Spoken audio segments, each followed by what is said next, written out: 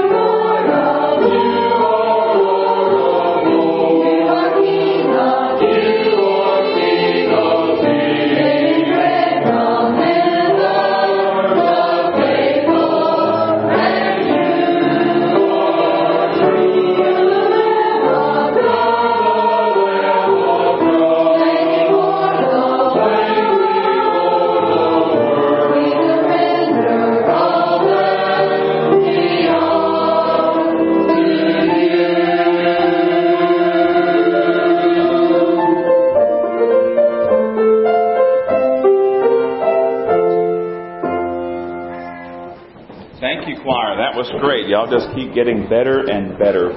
Open your Bibles this morning, please, to Genesis chapter 30. Our main text is in Genesis chapter 30, and we're going to be in chapter 31 quite a bit as well, so you can just kind of flip the page over if you need to.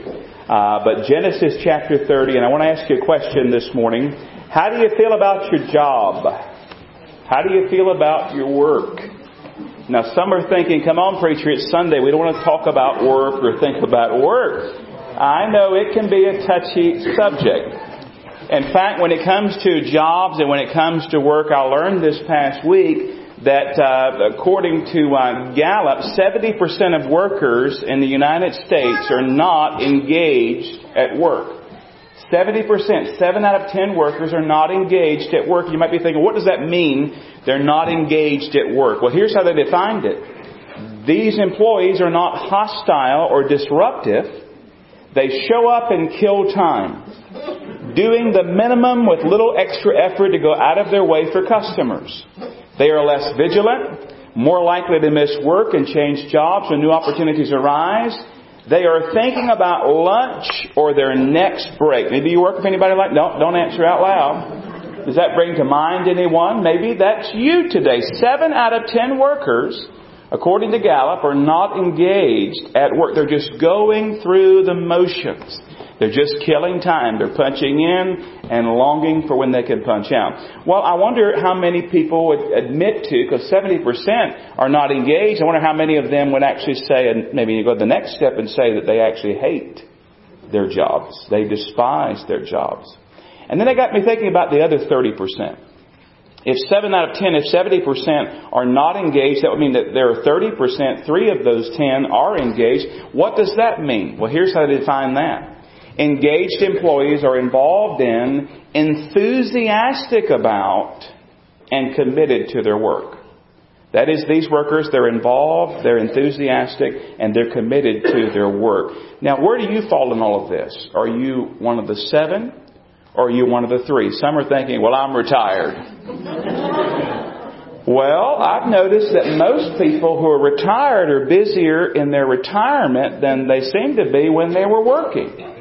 You might be retired, but you're still working in some realm. It might be out in the garden. It might be out in the yard. You're working at church. You're working in the community. You're working in various places. So if you're retired today, don't check out and take a nap quite yet. Wait till we get to noontime, and then you can. But whatever it is that you do, whatever your work is, whatever your work entails, and our work is so different in our world, whatever you're involved in, whether you're engaged or disengaged or even filled with rage, I want you to pay attention as we study the Word of God today. If we were to go back and ask our man Jacob, that we're studying right now, about this topic, we were to ask him this question about what do you think about your job and what do you think about your work. I mean, we've seen so many areas of his life already.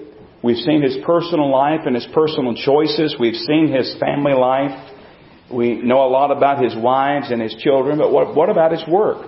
I think if we were to go and ask Jacob this question and say, Jacob, what do you think about your work? What do you think about your job? I believe I know what he would have said to answer that. I believe he might have told us at least 3 things about his job, 3 things about his work. And I'm not basing this upon my imagination. I'm basing it upon the Word of God. And so we're going to get in Genesis 30 here, and we'll be in verse 25 in just a second. But if we were to go and ask Jacob that question, and we said, Jacob, what do you think about your job? What do you think about your work? I think, first of all, he might say this about his job, about his work. He would say, you know what? My work is hard. My work is hard. Can I get a witness today? Can anybody else say that about your job? My work is hard. Now look at Genesis chapter 30, verse 25 and 26. Genesis chapter 30, verses 25 and 26. And it came to pass when Rachel had borne Joseph, now Joseph's the 11th son of Jacob, Jacob said to Laban, his father-in-law and his boss, send me away, that I may go to my own place and to my country. Give me my wives and my children from whom I've served you, and let me go, for you know my service which I've done for you. You remember Jacob had promised to work for 14 years in order to have Laban's daughters as his wife. So for 14 years he's been laboring for Leah and for Rachel, and the time is up. And he goes to Laban and says, dismiss me, let me go, send me away. And he says to his father-in-law, he says to his boss here, you know the service in which I've done for you. You know that I've worked hard for you. You know I've been a good worker. In fact, if you put your finger there, later on he talks to his wives about this in chapter 31. And in chapter 31 verse 6, here's what he says about himself. And you know that with all my might I have served your father. In chapter 31 verse 40, he says, there I was in the day the drought consumed me and the frost by night, and my sleep departed from my eyes. Long hours, little sleep, laboring away year after year after year, working for the man Laban. Working hard. But let's just stop for a moment and ask a basic question. Beloved, why is work so hard? Why is work so hard? Well, you know, I hope that work was given before man fell into sin. If you were to go back in the book of Genesis, the 2nd chapter, it says the Lord God took the man that He created and put him in the Garden of Eden. And it says in chapter 2, verse 15, He put him in the Garden of Eden to tend and keep it. That's before the fall. That's before sin. That's perfect creation. That's perfect environment. Man was created and then he was put to work. But this was the Garden of Eden. Perfection. There were no fire ants stinging. There were no briars sticking. There were no skunks stinking. Perfect working conditions. And their perfect working conditions, perfect environment, perfect husband, perfect wife, perfect work. But they ate of that forbidden fruit and they plunged us into sin, and we've ended up in a fallen, sin-cursed world. And one of the consequences of sin is that our work has been made much more difficult. Now I'm giving you a lot of references and I want you to jot them down. You can turn if you want to quickly. But let me tell you what God said to Adam back in Genesis chapter 3, verses 17 through 19. Genesis 3, 17 through 19. Then to Adam He said, because you have heeded the voice of your wife, and have eaten from the tree of which I commanded you, saying, you shall not eat of it, cursed is the ground for your sake. In toil you shall eat of it all the days of your life. Both thorns and thistles it shall bring forth to you, and you shall eat the herb of the field. In the sweat of your face you shall eat bread till you return to the ground, for out of it you were taken, for dust you are, and to dust you shall return. Beloved, that's why work is so hard. Because we are sinners, and we live in a sin-cursed world. That's why it's so difficult. And so we went to Jacob and said, well, Jacob, tell me about your job. Tell me about your work. He might say to us, I think, based upon the Word of God, first of all, that my work is hard. He said it to his wife, I've worked mightily for your father. You know the service. And drought by day and throughout the night season and all these things. My work is hard. Which brings us to the second point. And the second thing I think you might have said. He said, Jacob, tell me about your work. Well, my work is hard. And you know what? My boss is difficult. My boss is difficult. Anybody feel that way? Miss Betty, don't you dare move.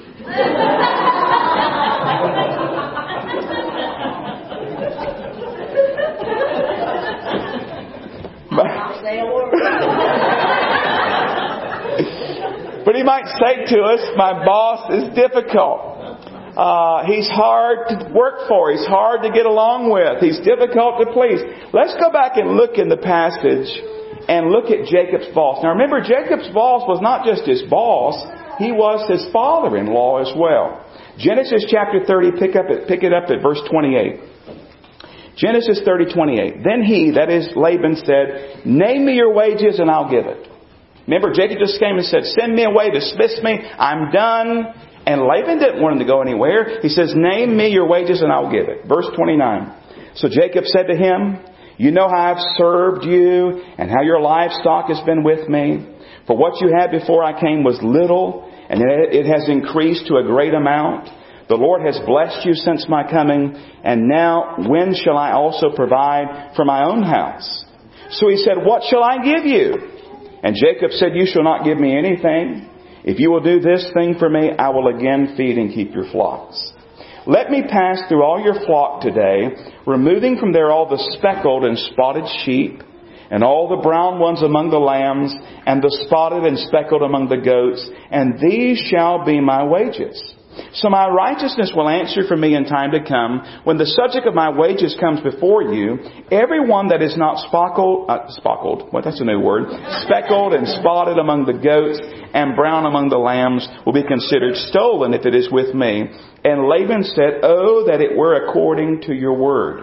Verse 35, so he, as we understand it now, Laban removed that day the male goats that were speckled and spotted, and all the female goats that were speckled and spotted, and every one that had some white in it, and all the brown ones among the lambs, and gave them to the hand of his sons, that is, Laban's sons. So at this point, Laban obviously has had some boys born by this time. Verse 36, then he put 3 days' journey between himself and Jacob fed the rest of Laban's flocks. Let me see if I can unpack and summarize that for you. Laban doesn't want him to go, so he offers him an opportunity to name his wages. And here's what they agreed to. Jacob says, listen, let me have all the livestock that are not the common colors. And in fact, it seems that he goes so far to say he's only going to take the ones that are born from this point onward. Because he says, you're not going to give me anything. But maybe from this point onward, I'm going to take all those that are not the common colors. And so Laban agrees to this, but then he stacks the deck against Jacob. He removes all the ones that are the least common ones, those that are speckled and spotted and so forth, and he gives them to his sons. And then he separates that flock from Jacob and the rest of his flock. So he makes 2 flocks, and he separates them by a 3-day journey. And so what's going on here is Laban agrees, but he seems to stack the deck. He gave the rest to Jacob, so it's going to be a lot harder for Jacob to get spotted and speckled in these least common colors because he doesn't have any of those type of animals to start with. He's got the rest of the flock. And if this isn't bad enough, he goes even further and showing just how difficult his boss was. And you get to chapter 31. Now remember, this is his father-in-law. Chapter 31, verses 7 and 8. Look at what it says in 31, 7 and 8. He's talking to his wives again. Chapter 31, 7 and 8. Yet your father has deceived me and changed my wages 10 times. But God did not allow him to hurt me. By the way, I don't think that was 10 increases and 10 raises and 10 bonuses. Look at what it says in chapter 31, verse 8. If he said, thus the speckled shall be your wages, then all the flocks bore speckled. And if he said, thus the streak shall be your wages, then all the flocks bore streak. So it seems that Laban was changing the rules and changing the agreement even during all this time. Same chapter, chapter 31, drop down to verse 38. These are the words that Laban hears from Jacob himself. Jacob's going to say these words to Laban. Genesis 31, 38. These 20 years I've been with you. So we know he worked 14 years for the daughters. Obviously 6 years in here now. Your ewes and your female goats have not miscarried. They're young. I have not eaten the rams of your flock. That which was torn by beast I did not bring to you. I bore the loss of it. You required it from my hand, whether stolen by day or stolen by night. In other words, that was against Jacob. And Laban didn't suffer for that. Verse 40, there I was in the day the drought consumed me, the frost by night, my sleep departed from my eyes. Thus I bid in your house 20 years. I served you 14 years for your 2 daughters and 6 years for your flock, and you've changed my wages 10 times. Let me ask you a question real quick. Is your boss looking a little bit better at this point? Is your situation looking a little bit more pleasant at this point? Are you feeling better about your job as you listen to Jacob? Jacob, when you ask him about his job and his work, he said, listen, I want you to know, I'll just be honest with you, my work is hard. My boss is difficult. But I believe that if you had time and you could continue talking, he would add one more comment to the conversation. And I believe if you kept talking to him, he would add this to the conversation. He would say, my God is good. My God is good. Now you say, what in the world does God have to do with our work? Well, listen, if you're thinking that, you need to lean in real close and listen to what I'm going to share with you today. God cares a great deal about your job. God cares a great deal about your work. God cares about our labor. Now the next part of the story gets a little bit weird sounding to us. And it's one of those passages that you can't quite get your arms wrapped around this. This is not one you talk about a lot. I know that Steve Carpenter and we were on the way to Castle. We started talking about this. Why, I don't know. I guess because you deal with livestock. This is not something I talk a lot about, but let's read the rest of chapter 30, verse 37 through 43. Chapter 30, verses 37 through 43. Now Jacob took for himself rods of green poplar and of almond and chestnut trees. So he takes these parts of the tree, peeled white strips in them, and exposed the white which was in the rods. And the rods which he had peeled, he set before the flocks in the gutters, that is in the watering trough. So he has these rods, he's peeled them to the white, he puts them in the watering troughs where the flocks come to drink. They should conceive when they came to drink. So the flocks conceived before the rods, and the flocks brought forth streaked, speckled, and spotted. Then Jacob separated the lambs and made the flocks face toward the streak and all the brown in the flock of Laban. He put his own flocks by themselves and did not put them with Laban's flocks. So you understand so far? He's taking these rods, put them to the white, putting them in the water trough. He's making two different flocks here, not mixing his flock and Laban's flock. Verse 41. And it came to pass, whenever the stronger livestock conceived, that Jacob placed the rods before the eyes of the livestock in the gutters, they might conceive among the rods. But when the flocks were feeble, he did not put them in, so the feebler were Laban's and the stronger Jacob's. Thus the man became exceedingly prosperous and had large flocks, female and male servants, and camels and donkeys. Now you read that, and if you're like me, you think this: what in the world? What in the world's all that about? What is all this peeling of rods and sticking them in the water troughs and putting them in there for some and not the others and getting all these? Was this rod business just superstition? Some believe that it was. Was it magic? No, I'm convinced that, Jacob was an experienced keeper of livestock. He's been keeping livestock for decades. He's been raising and caring for animals for decades. And I know that Jacob knew a lot about breeding animals. And I believe the key to understanding this whole business about the rods and all this, we might call it selective breeding here. In fact, if you look back at chapter 30, verse 38, it says, "In the rods which he had peeled, he set before the flocks in the gutters and the watering troughs where the flocks came to drink, so that they should," next word is conceive, "when they came to drink." Now I think that's one of the key words of this passage is the word conceive. You see it again later on. The Hebrew word that's translated conceive here in the New King James, it literally means to be hot. When applied to an animal, we would say it how? That an animal is in heat. And this idea about the rods, and we're not sure about all this, but this makes sense, I think, at least to me. But we're not sure. But some believe that what this whole rod business is all about is that these rods, when they were peeled and they were placed in the water troughs, they could have released something that served as a sexual stimulant to get these animals to the point of mating and producing these flocks. Now we're not sure, but that kind of makes sense. Well, maybe we can ask Jacob when we get to heaven, if we think about it, what was that rod business all about? I doubt we'll worry about it then. But that's one idea. But you know what? Let me just tell you the ultimate thing here. It was God who was blessing Jacob. It was God who was ensuring that he got this flock full of spotted and speckled and so forth. God had made promises to Abraham Jacob inherited those promises. Genesis chapter 12, verses 1 through 3. The Lord said to Abraham, get out of your country, from your family, from your father's house, to a land I will show you. I will make you a great nation. I will bless you and make your name great. And you shall be a blessing. I will bless those who bless you. I will curse him who curses you. And in you all the families of the earth shall be blessed. That's Jacob's promise now. And we know that God promised him wonderful things when he saw that stairway, that ladder, that ramp to heaven. God made promises to him. And you know what? God was fulfilling the promise. In fact, look at chapter 30, verse 27. Right after Jacob comes and says, let me go, Laban said to him, please stay. Please stay. If I found favor in your eyes, for I have learned by experience that the Lord has blessed me for your sake. What did God say to Abraham? I'll make you a blessing. I'll bless those who bless you and curse those who curse you.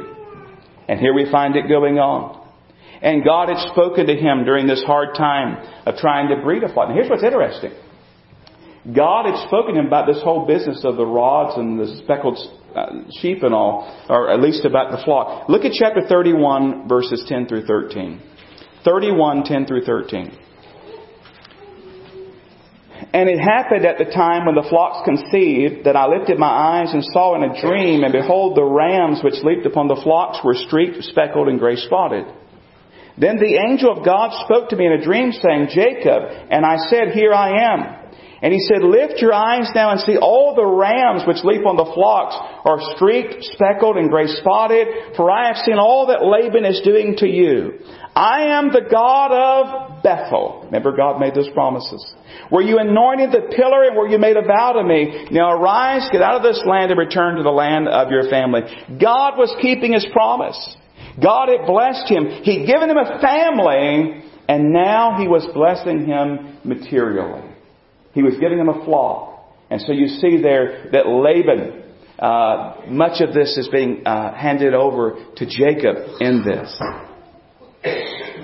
Now you say, that's great for Jacob. Good job, Jacob. Praise the Lord. But maybe you're thinking, what about me?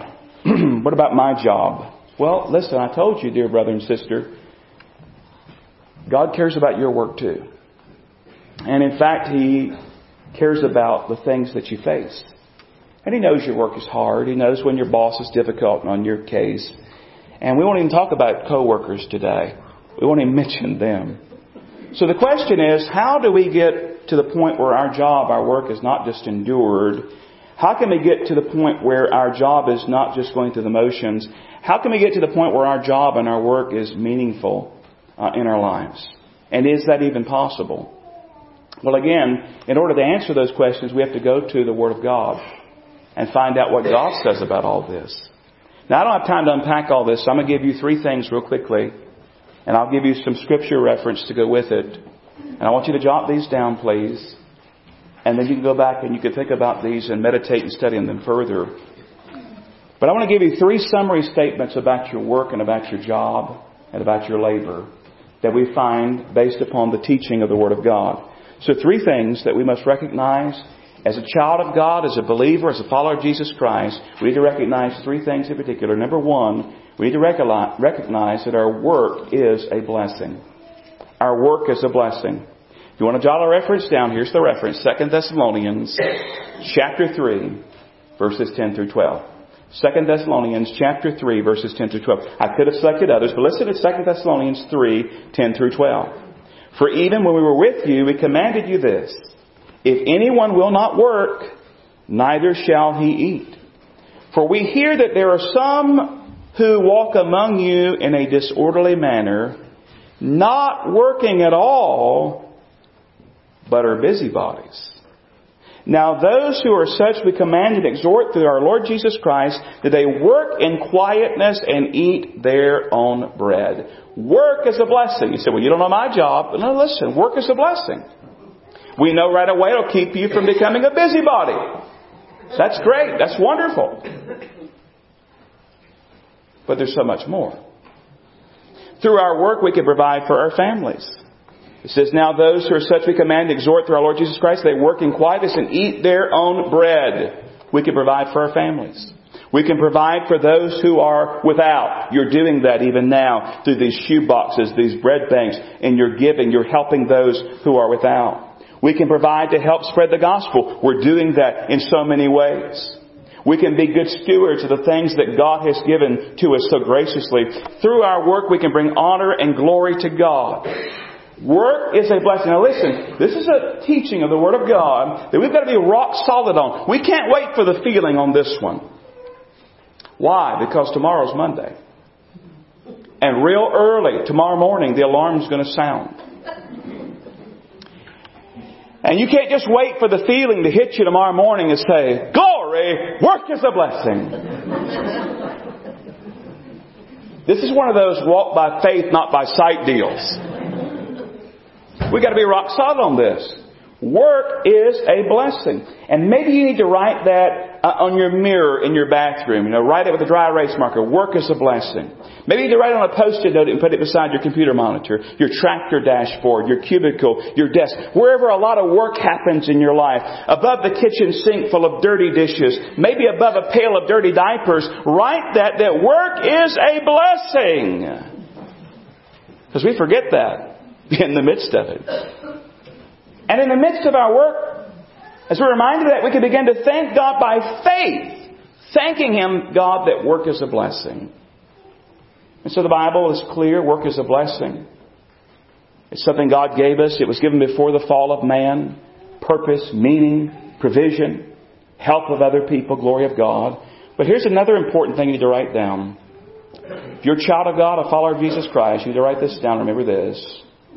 I work for Jesus. I work for Jesus. You say, preacher, we know you're a preacher. I'm a farmer. I'm a teacher. I'm a laborer. Now listen, if you're a Christian, if you're a follower of Jesus Christ, you work for Jesus. Write this reference down, please. Colossians 3:23 and 24. Colossians 3:23 and 24. Colossians 3:23 and 24. And whatever you do, do it heartily as to the Lord and not to men, knowing that from the Lord you will receive the reward of the inheritance, for you serve the Lord Christ. Your office might have a company name on it. Your W-2 also has a company name on it. But ultimately, if you're a child of God, you work for the Lord Jesus Christ. You're doing the Lord's business. You're in that job by divine appointment. You may not like that at this point. That's why you need to write down, work is a blessing. And I work for Jesus. And in the days to come, the place of employment might change. The job duties and responsibilities may change. But your job remains the same. It's the labor for the Lord Jesus Christ. You say, well, preacher, what does that mean? How does that play itself out that I work for Jesus? Well, it means this. Everything you do in your job should honor the Lord Jesus Christ. It should mean that you're honest, you're hardworking, you're faithful, you're kind, and on and on. You are Jesus' representative in that place. You should be the best worker in that place. You should have the best attitude. Now listen, I know that's good preaching and hard living. That's why to get back to what the Bible teaches about this. To realize that I work for Jesus Christ. You're to work that job like Jesus worked that job. You remember Jesus knew what it was to have a job, don't you? He was a carpenter. He labored in his adopted father's carpenter shop. Well, I'd love to see some of the furniture the Lord Jesus made, wouldn't you? He knew what it was to work. But He always did everything for whom? For His Father. His focus was His Father. And you realize, beloved, as the Scripture teaches here, that when you work for Jesus, you'll be rewarded by Jesus. And that'll sure help on those hard days and those stressful days and those days when your work is really hard and your boss is really difficult, to remember, listen, I'm laboring for Jesus. Jesus sees it all, and I'll be rewarded by Jesus. And so we realize today that work is a blessing. As a child of God, I realize I work for Jesus. One more and we're through. And it's this. God is my source. God is my source. I love when God does this. When He aligns my daily devotions with the sermon topic for that week. I just love it when He does that. Makes my job easier. Listen to what one of my daily devotions said just this past week. Now, I'm preaching this today, studying this today. Here's what my devotion said. Here's what it said. Your job shouldn't be your security. Your job is a channel but God is your source. If you understand this, you'll have so much less stress in your life. If you think that your job is what keeps you financially secure, you're going to be insecure your entire life.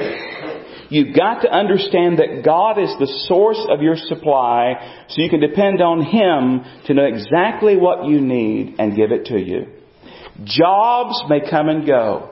Bank accounts rise and fall. Economies go up and down. Stock markets can go bull or bear. It doesn't matter. You can trust in God's wealth for your security.